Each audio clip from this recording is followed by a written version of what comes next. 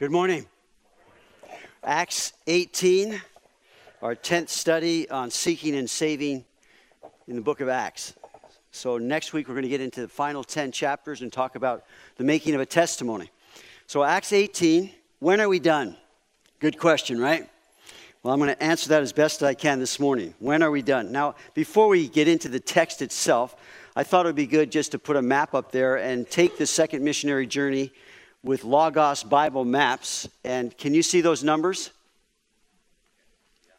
If you can't, I understand. So this is Antioch is where Paul the Apostle's home church was, from where he was sent out on these three and then finally a fourth journey to Rome. 3 missionary journeys. This is the second one. And so number one there is Paul and Silas left Antioch, and they began to strengthen the churches in Syria and Cilicia. They were bringing with them the letter that came from the Jerusalem Council in Acts chapter 15 about what was required for salvation and what they were to hold to as Christians. Number 2, Timothy joins the apostles and is circumcised at Lystra. In number 3 there, the apostles then, leaving there, traversed Phrygia and Galatia. They were forbidden to preach in Asia. They approached Mysia. They wished to try Bithynia, but the Holy Spirit forbid them. So they go to Troas, and this is where, in Troas, where they hook up with Luke, the one who wrote both the Gospel of Luke and the book of Acts. And the reason we know that is because in Acts 16:10, the pronoun changes from they to we. So Luke joins them, and then he's left there later on and doesn't again join up in Acts until chapter 20, verse 5 during the missionary journey, third missionary journey. So in number 6, there's the Macedonian call at Troas. In number 7, then they're ministering at Philippi. Lydia, that's where the story of Lydia. Paul and Silas are beaten and imprisoned. Luke and Timothy remain in Philippi. Luke stayed there again until the third missionary journey. In chapter 17 then, number 8, the ministry at Thessalonica, again, persecution, Jason. This is probably where these two guys, Gaius and Aristarchus, joined Paul. Number 9, persecution again, heads down to Berea, where Paul then is forced to go over to Athens. Paul preaches there in Athens on Mars Hill in Acts 17, beginning in verse 22. It is now that Paul arrives at Corinth, number 11, in chapter 18. He's joined there by Paul and Silas in Corinth. He's joined there by Paul and Silas. We'll see that this morning. Paul then takes Aquila and Priscilla, again we'll meet them this morning, and goes over to Ephesus. He leaves Aquila and Priscilla there, and he himself makes his way back to Caesarea. He goes and visits the Jerusalem church, heads back up to Antioch. In verse 23 then, we find in chapter 18 the beginning of the third missionary journey. In Acts 18, it'll take us through the 21st chapter. So there you have it. If that helps, I'm glad it does. It helps me just to see it visually. So what are we about? Or when are we done? And the question, obviously, done with what? In the context of our 10 series in the whole book of Acts, when are we done seeking and saving? Or when are we done with the Great Commission? And I think you can answer that as believers. We're never done. God's given us this commission. In fact, I wanted to read it with you. We've talked about it a lot. Matthew account, chapter verse 28 and verse 18. Jesus came and spoke to them. The end of the book of Matthew. Every one of the Gospels has the Great Commission of some fashion. This is from Matthew. All authority has been given to me in heaven and on earth. So Jesus is the head. He's the authority. He's the one sending us out. Go therefore and make disciples of all the nations, baptizing them in the name of the Father and of the Son and of the Holy Spirit, baptizing them. They're getting saved. Teaching them to observe all things that I have commanded you. And lo, I am with you always, even to the end of the age. And everyone said, amen. That's the Great Commission. Now, it is a lifetime commission for this reason. There are many more people who are unsaved than saved. That's the deal. So they outnumber us dramatically. There's a whole world out there of people that need Jesus Christ. And the gospel is the power of God unto salvation. Now, we as a church are partnering with many, many different outreaches, whether it's locally or in the whole world. I wanted to point one out specifically this morning. Andy and Suzanne Kim, who have a ministry, involved in the ministry of Vision School, which we had classes here. Next Sunday on July 1st, leave for a 2-week trip, missions trip to Morocco. Now, Morocco is an unreached nation. 99.9% are Muslim. It's very exciting what they're doing. They're following Luke chapter 10. They're following a pattern and been doing this ministry. It's going worldwide. It's amazing. A lot of young people going out. And this is what they're going to do. They're going to be dispatched in small teams, usually 2, sometimes 3, traveling from town to town, meeting and befriending the locals, staying in their homes. Again, in faith, bringing little money and no set accommodations, God providing. They're going to preach the gospel in the homes, laying hands on the sick, praying for healing, and proclaiming the good news of the kingdom, just like Jesus told his disciples to do. And it's amazing what's happening. He writes, we will rely on the Holy Spirit to guide us to the souls he has prepared and to speak through us in their language. So I want to encourage you again in the Great Commission. There are many ways that God's sending us out. This is just one that's happening here. We are really excited about that, what God's doing there. So they've set up a booth by the connection desk. I hope you'll go by and look at it. It's amazing what they have set up there. They're going to have these, for financial support, these kids' activity jars for a donation of $10 just to help not so much them, but all these that are going out that don't have the support. Many young people are going out and experiencing this. So that to me is really exciting. So Jesus said this, my food is to do the will of him who sent me and to finish his work. The context with that is his conversation with a Samaritan woman who didn't know and was saying, why are you a Jew speaking to a Samaritan? In the context of that whole discussion, his disciples saying, why are you talking to that woman? So they leave to go get some food. They come back and Jesus said, my food is to do the will of who sent me and to finish his work. They're saying, well, did you eat yet? Did you already eat? He goes on to say this, do you not say there are still 4 months and then comes the harvest? This is John chapter 4. Behold, I say to you, this is what you say, there are still 4 months and then comes the harvest. But I say to you, and they're looking out at the fields, lift up your eyes and look at the fields, for they're already white for harvest. And he who reaps receives wages and gathers fruit for eternal life, that both he who sows and he who reaps may rejoice together. For in this the saying is true. One sows, another reaps. I sent you to reap that for which you have not labored. Others have labored, and you have entered into their labors. Jesus is speaking about the Great Commission. He's saying, lift up your eyes and look. They're looking at physical fields. He's saying, look at the Samaritan woman. She had come back with a whole bunch of people from the city. He's saying, the fields are white for harvest. We're told to pray the Lord of the harvest to send out laborers. In other words, that's us. I'd say whenever you pray that, you're praying for yourself. Lord, send out laborers. That's us. We're called to this Great Commission. John Wesley said this, you have one business on earth, and that is to save souls. Carl Henry put it this way, I love it. The gospel is only good news if it gets there in time. So we have a very urgent message as the believers, as the church. Sobering statistics. Over 39% of active believers consider the Bible as the literal word of God. 39%. Less than 2% ever memorize the Word of God on a regular basis. Listen, if we let loose the Word of God, everything else starts to be let loose. Last week, if you were here, Marquis Laughlin mentioned a well-known pastor that is saying we need to unhitch ourselves from the Old Testament. Now, I read up on that. I found out who it is. I'll let you do that research. But he, in defending himself, said, you go listen to the message. That's not what I'm saying. I went and listened to the message, and that's exactly what he's saying. You let loose the Word of God. The Old Testament, we don't need that. 33% of the New Testament is quoting the Old Testament. The New Testament is the Old Testament revealed. The Old Testament is the New Testament concealed. We believe that the book, the whole book, and nothing but the book is God's inspired word, and we dare not unhitch ourselves from that. In fact, I would say if someone's teaching that, you need to unhitch yourself from him or her. But 39% of active believers consider the Bible literal word of God. And that's continuing to decline.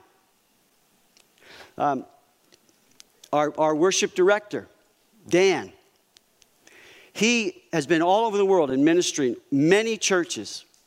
You talk, I mean, many big ones involved in that. When he came here, and this blew my mind, he just told me this. He now is seeking for another place for employment because we decided it wasn't a good fit for him, just so you know that. All good, but difficult, painful, obviously, always, when there's changes. But anyway, he told me when he came, in talking to him, he said he had never been to a church that taught through the Bible. And he was saying, I love it. And I have seen this so many times. When people come and they've never had just going through the Bible, they love it. I'd say it seems so simple. Anyway, I'm getting off here, which means I'm going to go longer, and I don't want to do that. Okay, so listen, another sobering statistic. Less than 20% follow the biblical principle of giving. Only 5% have shared their faith with a non-believer. Where do you fit in the statistics? I hope we're beating those statistics as a church. Beating those statistics individually is how that will happen. More than half attend church once a month or less. That's become normal. Pastor Chris Sonkson of South Hills Church in Southern California, in response to these statistics, wrote this, quote, "Something has to change. Casual attendance and the belief that others will serve, give, and share the gospel are tearing down the churches across the country brick by brick. As believers, it is time that we're either all in or we get out. The solution is simple, quit." And he wrote a book called Quit Church. He's not saying quit church. What he says is this: if we quit the casual way that we approach God's principles, can you imagine what would happen if in our personal walks of faith and in our community of believers, unquote. Can you imagine? How do you stop a force like that? You can't. That's what we're looking at with Paul and many of these that are reading the book of Acts. Now, this past week, we spent the week, Monday through Friday, praying for our church. We began for 2 days just praying about the gospel.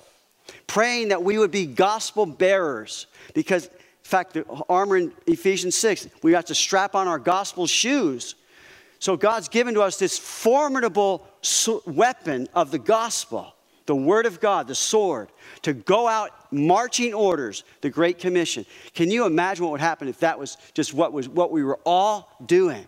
Seeing people and speaking to people. And we need the Holy Spirit. I understand that. I believe that. I pray for that. But we prayed this whole week for our church. And we began with the gospel. And then we encompassed many of these similar things. Just praying for our church. Because we are all in like manner tending to wander. Tending to get away from the things. Because the gospel and the Christian life, we'll look at this in a minute, is not an easy road. It's difficult to walk with Christ in this rebellious world. But there's no other thing worth it except the gospel.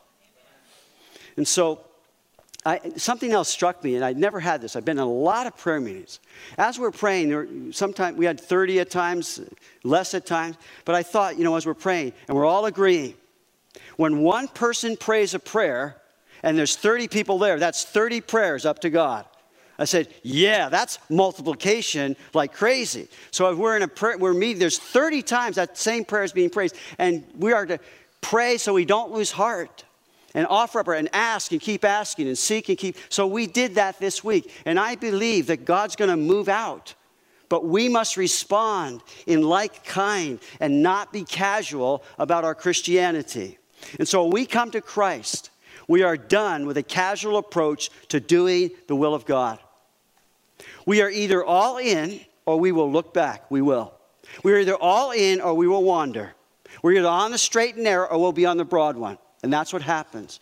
So prayer, as you know, is essential. That we're praying for each other and praying for our church and praying for these things to happen.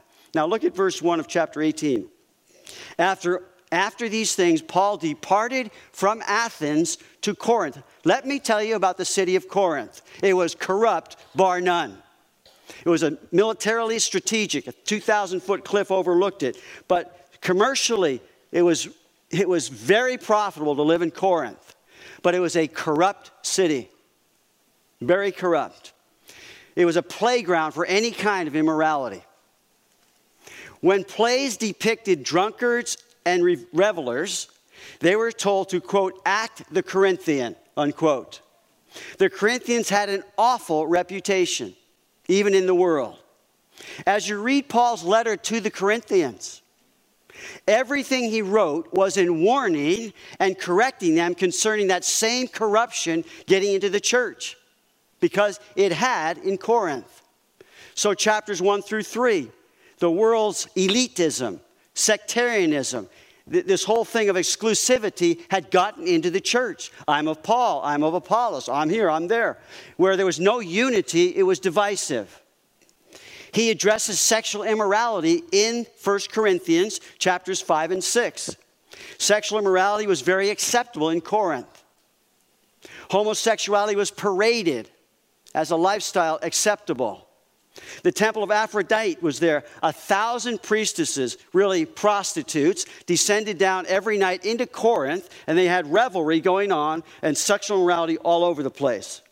It's interesting to me that 1 Corinthians 13, written to this church, is the love chapter in the Bible. It says this is what love is, not what you're doing. He then, in chapter 7 of 1 Corinthians, marriages and families were falling apart. Idolatry was rampant in Corinth. It got into the church. Self-centered irreverence for the sacred things of God had entered into the church in Corinth. So they were coming to the Lord's table and it was a party. These are the things that he addresses. You see, it's a very tragic testimony when the church is no different than the world. When the world has more impact on the church than the church has on the world. And I know you would say amen to that. Of the 7 churches in the book of Revelation, where Jesus sent a letter to them through John, 5 of them were called to repentance. The only 2 who were not were the persecuted church and the faithful church. But to every 5 of them, he said, repent. There's a need to change. There's a need for correction. And Jesus loves his church. That's why he tells us to repent. He's saying these things ought not to be happening in the church. The church ought to be impacting the world, not the other way around. You see, here's the deal. We are done when God is done. We are done with sin and lesser things. For Hebrews chapter 12, after that great chapter in 11, the hall of faith, he begins chapter 12. He's going through all the died by faith and persecuted, all those that died with not having received the promise. And then he gets into chapter 12, verse 1. He says, therefore, because of chapter 11, all these witnesses, therefore, since we are surrounded by so great a cloud of witnesses, let us lay aside every sin and every weight and the sin that so easily besets us. Let's lay it aside. Let's be done with sin, done with lesser things. We all right?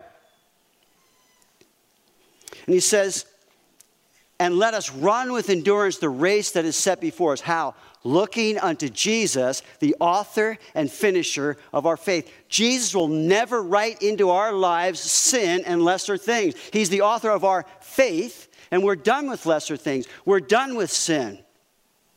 He says there, for the joy that was set before, looking at you, who for the joy that was set before him endured what? The cross, despising its shame, and now is sat down at the right hand of God. That's the end. That's what Jesus went through. He endured those things for us, the cross, looking unto him. Consider him who endured such hostility from sinners against himself, lest you become weary and discouraged in your souls. We look unto Jesus. He's the one that enables us and gives to us that needed love to get out in that world, and we're done with lesser things. We're going to be done with sin. Consider who endured such hostility from sin against it, lest you become weary and discouraged in your souls. And then he says this, verse 4. For you have not yet resisted to bloodshed, striving against sin. God, you got to help us. You got to help us to be done with sin, done with lesser. And then he goes on and says, You've forgotten the exhortation that speaks to you as the sons. My son, do not despise the chastening of the Lord, nor be discouraged when rebuked by him. For whom the Lord loves, he chastens and scourges every son whom he receives. That's not pretty. It's painful. But because he loves us, he's saying, let's be done with that sin. Let's put it away. That's what we're done with. We're done with sin. We're done with lesser things. We're done with being conformed to this world. We want to impact the world, not be conformed to it. So Romans chapter 12, you got Hebrews 12, then go to Romans 12. I beseech you therefore, after he talks about the gospel, 1 through 8, he talks about the nation Israel. God's not done with Israel. And then he says in Romans 12, I beseech you therefore, looking back, by the mercies of God, that you present yourselves a living sacrifice, holy, acceptable to God, which is your reasonable service of worship. And do not be conformed, that means shaped with this world. Do not be conformed to this world, but be transformed by the renewing of your minds. We're done with being conformed to the world. We are done loving the world. John said this in his first epistle, chapter 2, verse 15. Do not love the world or the things in the world, for all that is in the world, and then he names them. All is in the world. Do not love the world. Okay, hold on. I'm going to slow down because I'm getting excited.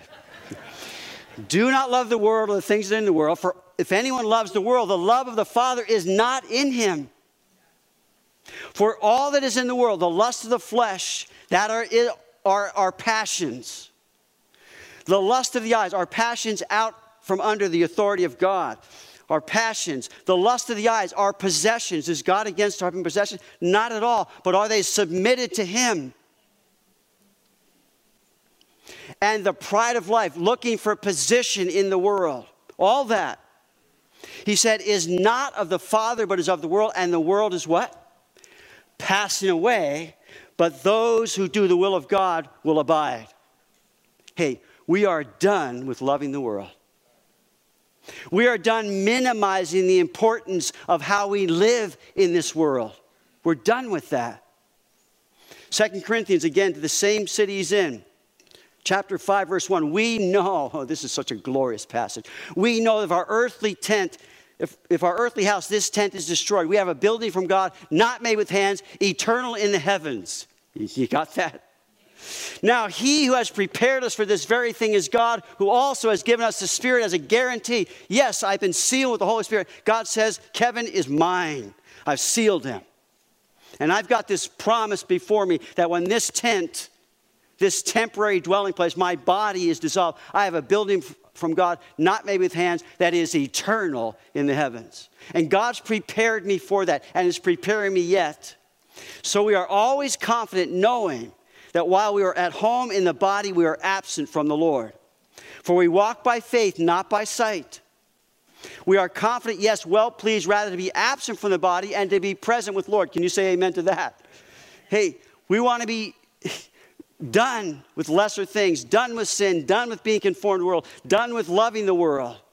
We're done with minimizing the importance of how I live in this world, because there's coming a day, and notice what he goes on. Next verse. Therefore, when you ever read therefore, you say, what's it? Therefore. Well, he just told us we're going to be taken to the rapture and in death in this new body. He says, therefore, we make it our aim, whether absent or present, to be well pleasing to him. For we must all appear before the judgment seat of Christ, that each one may receive the things done in what? The body, the tent, according to what he has done, whether good or bad. We're going to give an account, brothers and sisters in the Lord. And we need to be done minimizing that how we live in this world matters. It does matter. Not for salvation, but what I think, I just say, Lord, I don't want to regret how I live my life for you when I stand before you. I don't want to say, oh, I'm sure there'll be some of that. And he's going to wash away every tear. But he says this, knowing therefore the terror of the Lord, we persuade men. And so, Holy Spirit, I say, persuade me on these matters. It matters how I live. I don't want to minimize that. Listen, the world is not our final home. Can I hear an amen?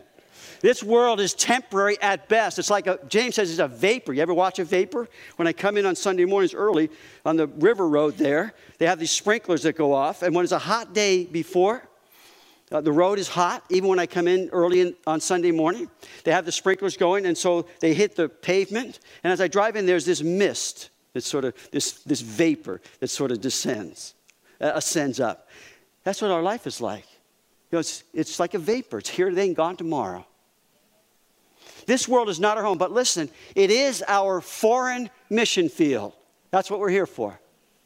We got a mission field out there. In fact, Paul calls us ambassadors. You know what an embassy is? It's a little taste of a country surrounded, putting right in the middle of another country, a foreign country. And in that little alcove there, in that little embassy, it's just like America.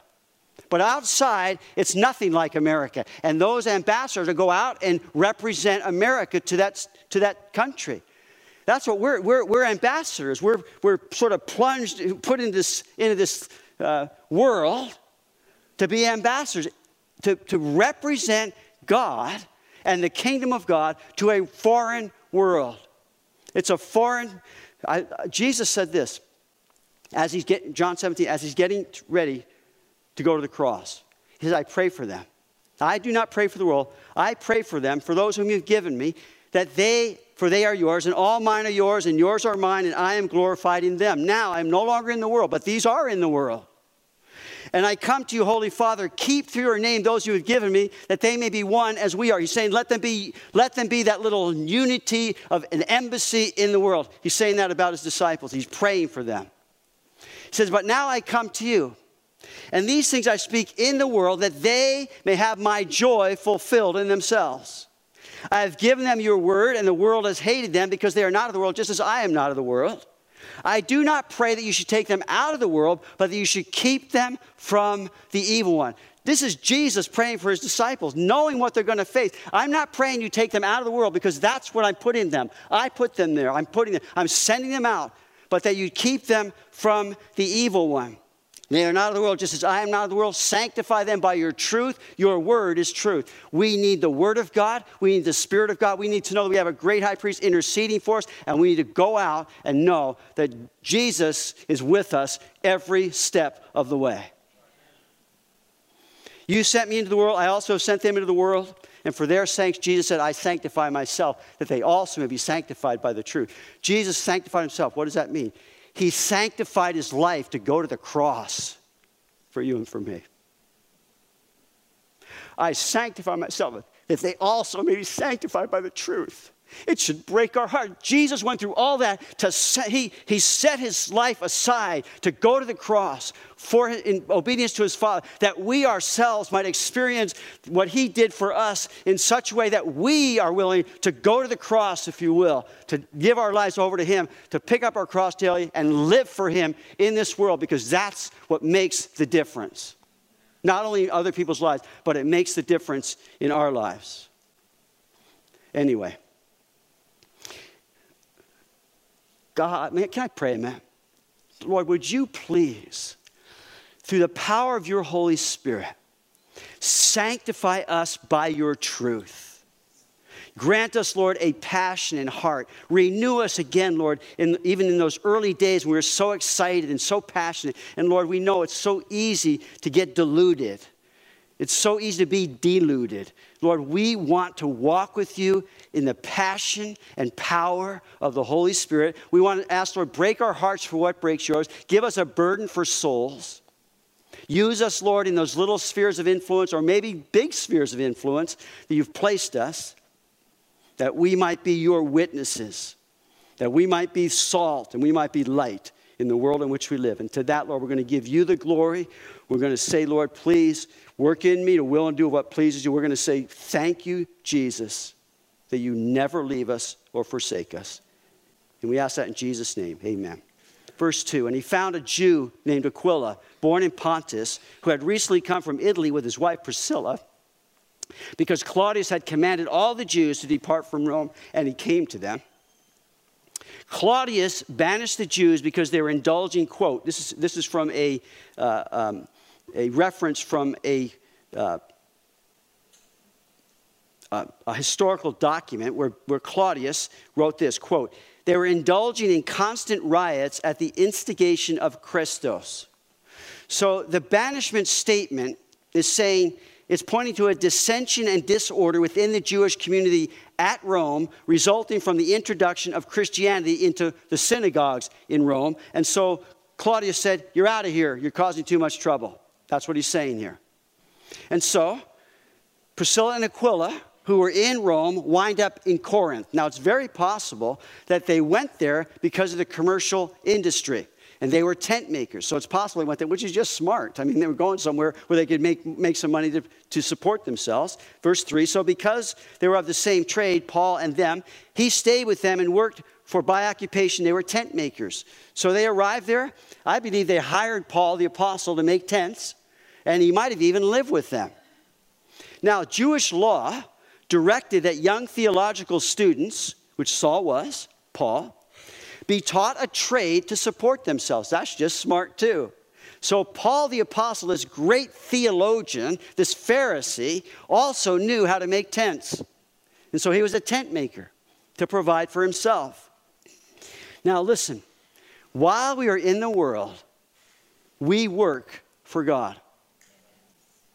While we're here, we work for God. God created us to work in taking responsibility to provide for our lives and for our families. That's something that's God-given. And we will give an account for those things also. So I want to segue a little bit here. To you who worked for many, many years and you're retired, well done. I say well done, good and faithful employee. Or maybe owner. Good job, and thank God for that. But remember this, there's no such thing as retirement in the Bible. We work for God. And hopefully as you're working in your jobs now, if you're not retired, you're working for God. It changes the atmosphere completely. I'm here for God. I'm working for Him. And I'm going to be the best employee I can. I'm going to seek to represent Him correctly and work my tail off to be the best employee going. See, we work for God. Changes everything in this world. Now, here's what I say though. God's not done with you if you're retired. In fact, I think it's just started. It's just beginning for you. I think the best years are yet ahead of you.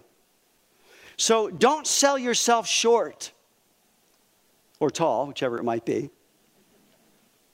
Here's what I say. Devote yourself in seeking God as to how He would have you invest your time, your life-learned wisdom, your experience, your giftings, and your talents. Don't be foolish and bury them. And when He comes back, hopefully present Himself. That's not going to happen. He's saying, I've given these things to you in your life. Maybe you've had years. And He said, so God, where can I now take these things and invest them in the lives of people for your kingdom's sake? And I say, if you have, in a sense, buried them, I say, dig them up. Get them up now. Clean them off. And start saying, God, you see, it's not too late to lay up for yourselves treasures in heaven, where moth and rust don't corrupt, thieves don't break through and steal. For where your treasure is, there will your heart be also. How I wish it said where your heart is, there your treasure will be. That's not what happens. It's where your treasure is, there will your heart be also. That's what happens. So if I'm treasuring money, my heart's going to be in money. If I'm treasuring this, that, or the other thing, that's where my heart. If I'm treasuring the heavens and kingdom of God, that's where my treasure is going to be going continuously. And here's what I say to you and really to all of us. Always start by investing your time in prayer. Praying.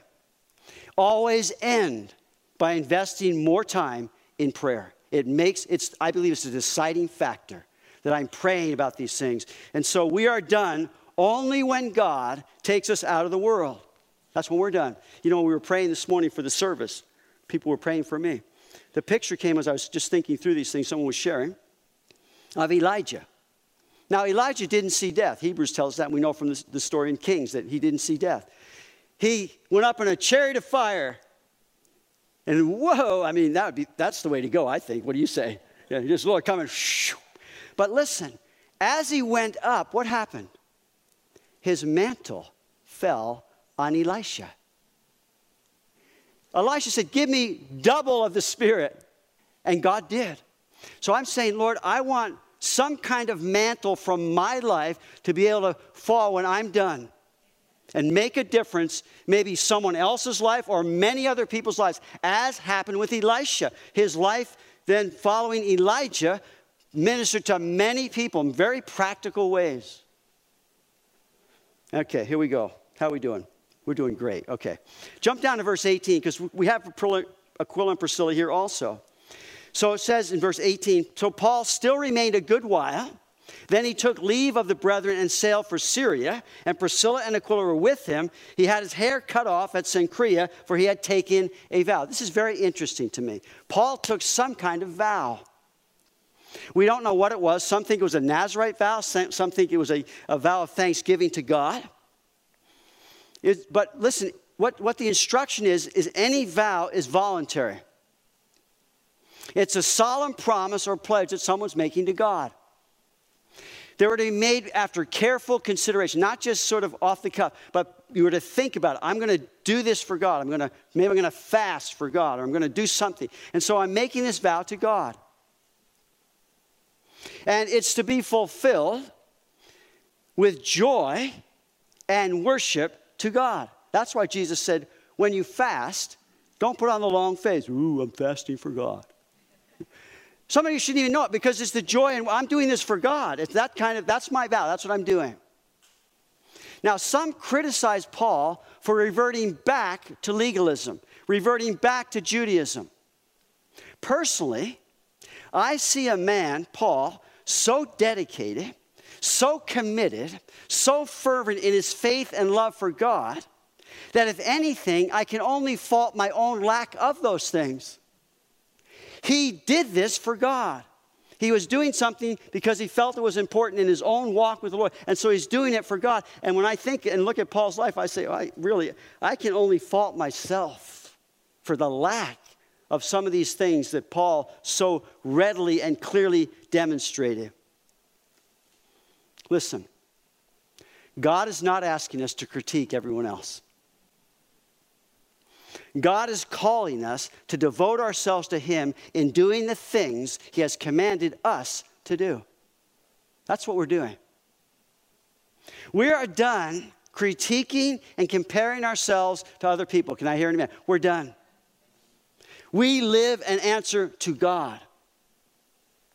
In John chapter 21, again, a favorite passage of mine. As Peter has denied the Lord, and Jesus told him he would, and now he's coming back with his head home, down short of shoe. And Jesus said, do you love me, Peter? Do you love me, Peter? Do you love me, Peter? And Peter was grieved because he said the third time, do you love me? He's just like, Lord, you know so clearly, I love you, but not like I boasted. And Jesus said, feed my sheep. He said, when you were younger, you used to go wherever you wanted, but when you're old, they're going to take you where you don't want to go, signifying by what death Peter would die. And so Peter, being restored to some degree, is back to old Peter, and I love it. So Peter's sitting there with Jesus. Peter's been restored. Go feed I'm not done with you, Peter. Yeah. He turns around. He looks at John, and I think they had this little rivalry going. He said, what about him? What about him? What about him? I'm going to have this. What about him? What about John? Jesus said, hey, if he lives until I come again, first he said to Peter, follow me. Then he says, if John lives, that's not what happened. But if he were, what does that matter to you? And then he said, not follow me. He said, you follow me. That's the mandate. We're not following. We're done comparing ourselves, we're done turning around to see what someone, we're done. We're going to keep our hand to the plow and keep looking forward. That's what we're doing. We are done. See, we want to be on mission. Can I hear an amen? On mission. So in verse 19, Paul comes to Ephesus, left him there. He says, I must all means, see, he's a man on mission. I must by all means get to Jerusalem. That's his passion. That's his fervency. He said, I'm going to do these things, and how we need that. He was a man on mission. No one was going to turn him around, Paul. Now back to verse 4. And he reasoned in the synagogues every Sabbath, persuaded both Jews and Greeks. When Silas and Timothy had come from Macedonia, Paul, again, here it is, was compelled by the Spirit, a man on mission, and testified to the Jews that Jesus is the Christ. Verse 6, but when they opposed him and blasphemed him, he shook his garments and said to them, your blood be on your own heads. I am clean. From now on, I will go to the Gentiles. Interesting thing that happens here. Paul is shaking himself free of any other imposed guilt. He's putting the responsibility now for their guilt on their own heads. They had made their choice, and they would live with the consequences. Listen, we are done when we have done everything we possibly can in obeying God. There comes a time, Paul was done. He did his job. His conscience was clear. He did everything God asked him to do, and now it was not on him any longer. It was on. You see, there are times when we're done. We've done everything we possibly can. In fact, to do more might be more hurtful than helpful. And this is the most difficult when it comes to those that we love. I can tell you as a parent, it's very difficult. We wish we could live for them. We wish we could make the choice for them. But there comes a time when, in a sense, we're done. We've done everything we can. Now, the one thing we never stop doing is praying. But we're done. We can't help them. They have to make their own choices and live with them. And I always say, Lord, I hope they don't have to learn the hard way. But probably what's going to happen, that's what happened for me. You got to learn the hard way sometimes. You go through those things and you learn your lesson. And I'm never going back there again. I've learned it. I've got it. I know it. And you know what? I say every time, God, you were right. You knew, just like with Peter. God knows. And so there are times when we must let go and let God take care of it. And those are difficult to even discern many times because of our natural love and care. We're done, and there are times when it's okay to be done. Really, it's okay. But listen, don't stop praying. In fact, I have found in those times in my life with those that I love, it only increases that fervency and that desire. I'm going to pray for them every day until we see the turn. And some of you have been praying for those that you love for years. Years. Listen. Don't stop praying. And pray that God would protect and keep them. Verse 7, and we departed from there, entered the house of a certain man named Justus. Verse 8, then Crispus, the ruler of the synagogue. People are getting saved, is what's happening here. Justus was probably a Gentile, and his house was right next door to the synagogue. Who's kicking them out? What strategy does God have? That's great. Justus is right next door to that synagogue. Crispus, miracle of miracles, the ruler of the synagogue gets saved. So people are getting saved. At this time, Stephanus believed and was baptized. Erastus believed and was baptized. So it's happening. Now, I want to spend a little time here. The Lord spoke to Paul in the night by a vision. Look at verse 9. Do not be afraid, but speak and do not keep silent, for I am with you. And no one will attack you to hurt you, for I have many people in this city, Paul. And he continued there 1 year and 6 months, teaching the word of God among them. If the Lord spoke to Paul about not being afraid, then Paul was afraid. If the Lord spoke to Paul about not keeping silent, then Paul was at least contemplating, I'm done. Not going to talk anymore. If the Lord spoke to Paul about being attacked and hurt, then Paul must have been fearing and being attacked and hurt again. So the Lord comes to him, ministers him personally. And do you know what this tells me? Paul the Apostle was as human as I am.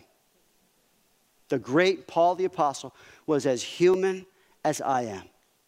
It tells me that Paul the Apostle had down times. He had low times. His times when fear and discouragement and disillusion were crouching at his heart's door. Paul was rescued from the frenzied crowd in Jerusalem, and Jesus came to him again at night. 3 times. In the quietness of the world, Jesus came to him at night and ministered to him. Don't be afraid. When Paul is on that ship to Rome, a seemingly doomed ship, and everyone's given up hope that would even be saved, Jesus came to him at night and ministered to him. See, in times of trouble, we are done. We will always have down times. But in times of trouble, we need a friend. We need a friend. And we have them. And they come to us. But listen, Jesus is our best friend. We need a friend. And that's what God would say. That's what Jesus said. He comes to Paul and says, don't be afraid. He says, don't keep silent. He says, you're not going to be attacked and hurt again. I'm with you. I know it. I see it all. Indeed, Jesus does. We all have our down times. Abraham, Joshua, David, Elijah, Peter, Paul, and just keep naming them. Everyone has down times.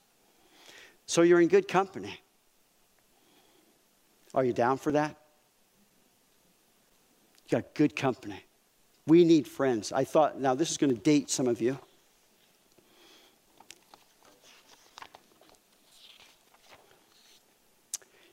Carole King, remember the song, You've Got a Friend? When you're down in trouble, you need some love and care, and nothing is going right. Close your eyes and think of me, and soon I will be there to brighten up even your darkest night. If the sky above you grows dark and full of clouds, and that old north wind begins to blow, keep your head together and call my name out loud. Soon you'll hear me knocking at your door.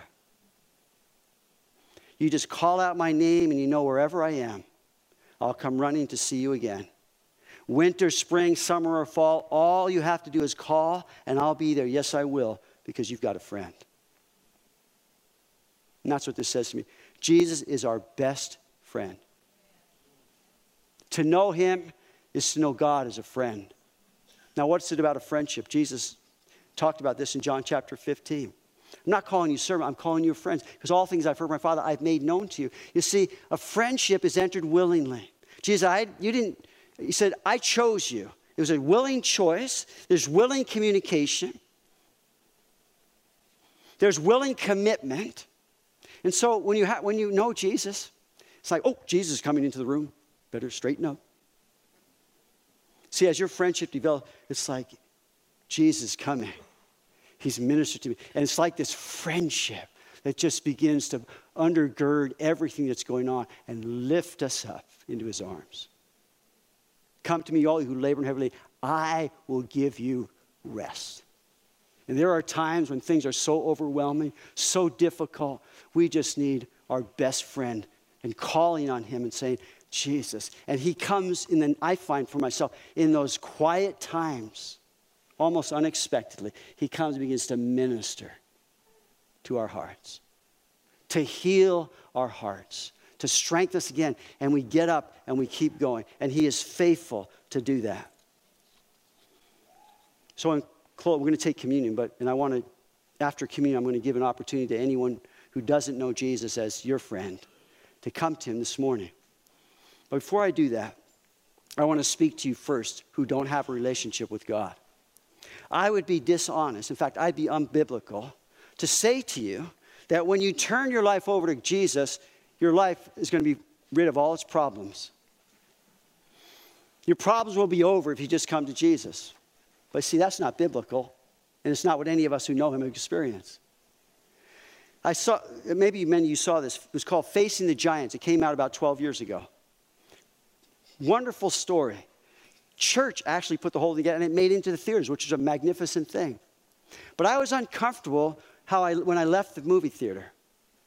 Because as I was watching it, and the movie progresses, it says that if you turn your life over to God, then you're going to win the championship. If you turn your life over to God, then you're going to get your red truck. If you turn yourself over to God, then your wife who couldn't conceive will conceive. See, that's not really reality many times. God blesses us in ways that it's this relationship with him that's forged to a deeper level. And sometimes the worst thing he could do is give me a red truck or have me win the championship.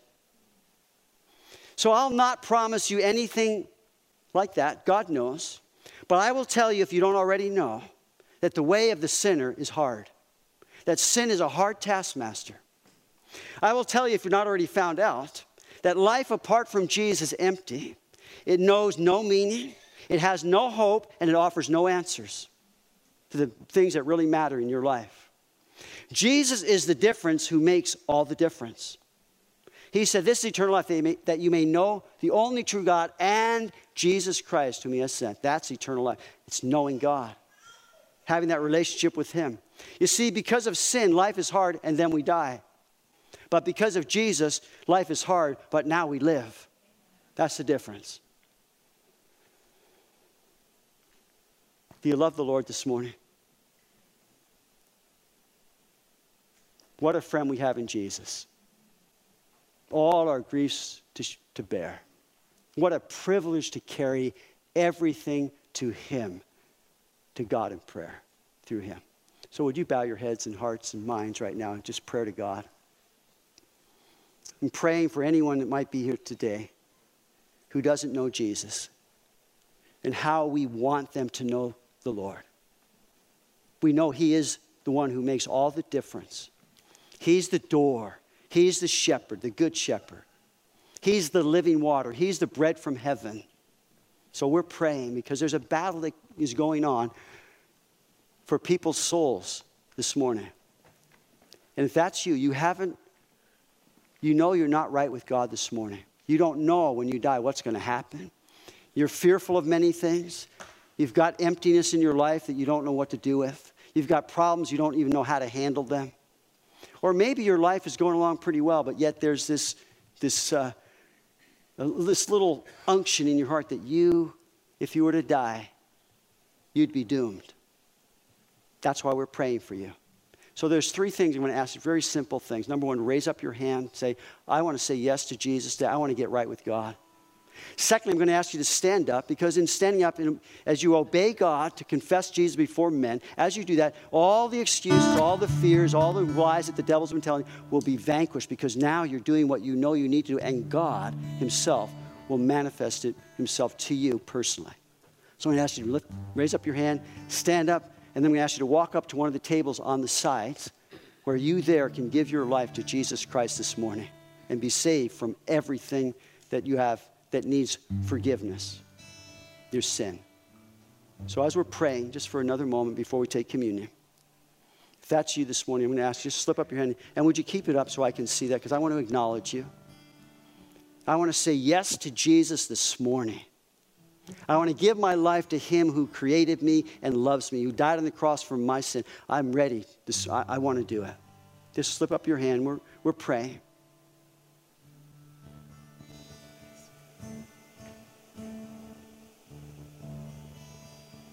Just continue just another moment of prayer. You're wrestling maybe right now. Just get it up. I see that hand. I want you to up. Just keep that up. I see that. Okay, we're praying. Tracy, if you would stand.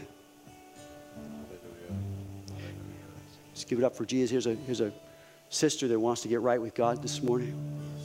Anyone else? We're praying. Okay. Tracy, would you make your way to the table over there? Praise the Lord.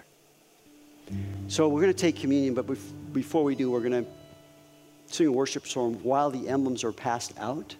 So I'm going to ask you to hold those in just prayerful worship, because as we're taking communion, we're remembering Jesus' death until he comes. So we're looking back to what he's accomplished for us already, done, taken care of. We're looking forward to what he's promised for us, guaranteed through the Holy Spirit. We're in between right now. And that's why God said, because he knows our deep need to remember. God demonstrated his love toward us in that while we were yet sinners, Christ died for us. It says Christ died for the ungodly. He didn't die for us when he died for us in all of our sin, in all of our mess, because he loves us. And that's the only way that we have this relationship with God. So we're remembering in communion. So as the emblems are passed out and you receive, just hold them. Pour your heart out to God in any way that would be needed for you this morning. And then I'll come up and we'll take them together as the body of Christ this morning. So let's worship him as they're passed out.